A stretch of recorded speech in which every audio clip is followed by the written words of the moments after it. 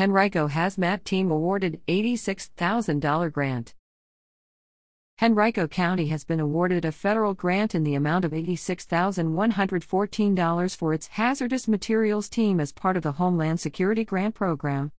The program funds will be administered by Virginia Department of Emergency Management as part of an annual process to allocate more than $8.7 million through various federal grant programs to enhance emergency preparedness and security in the Commonwealth.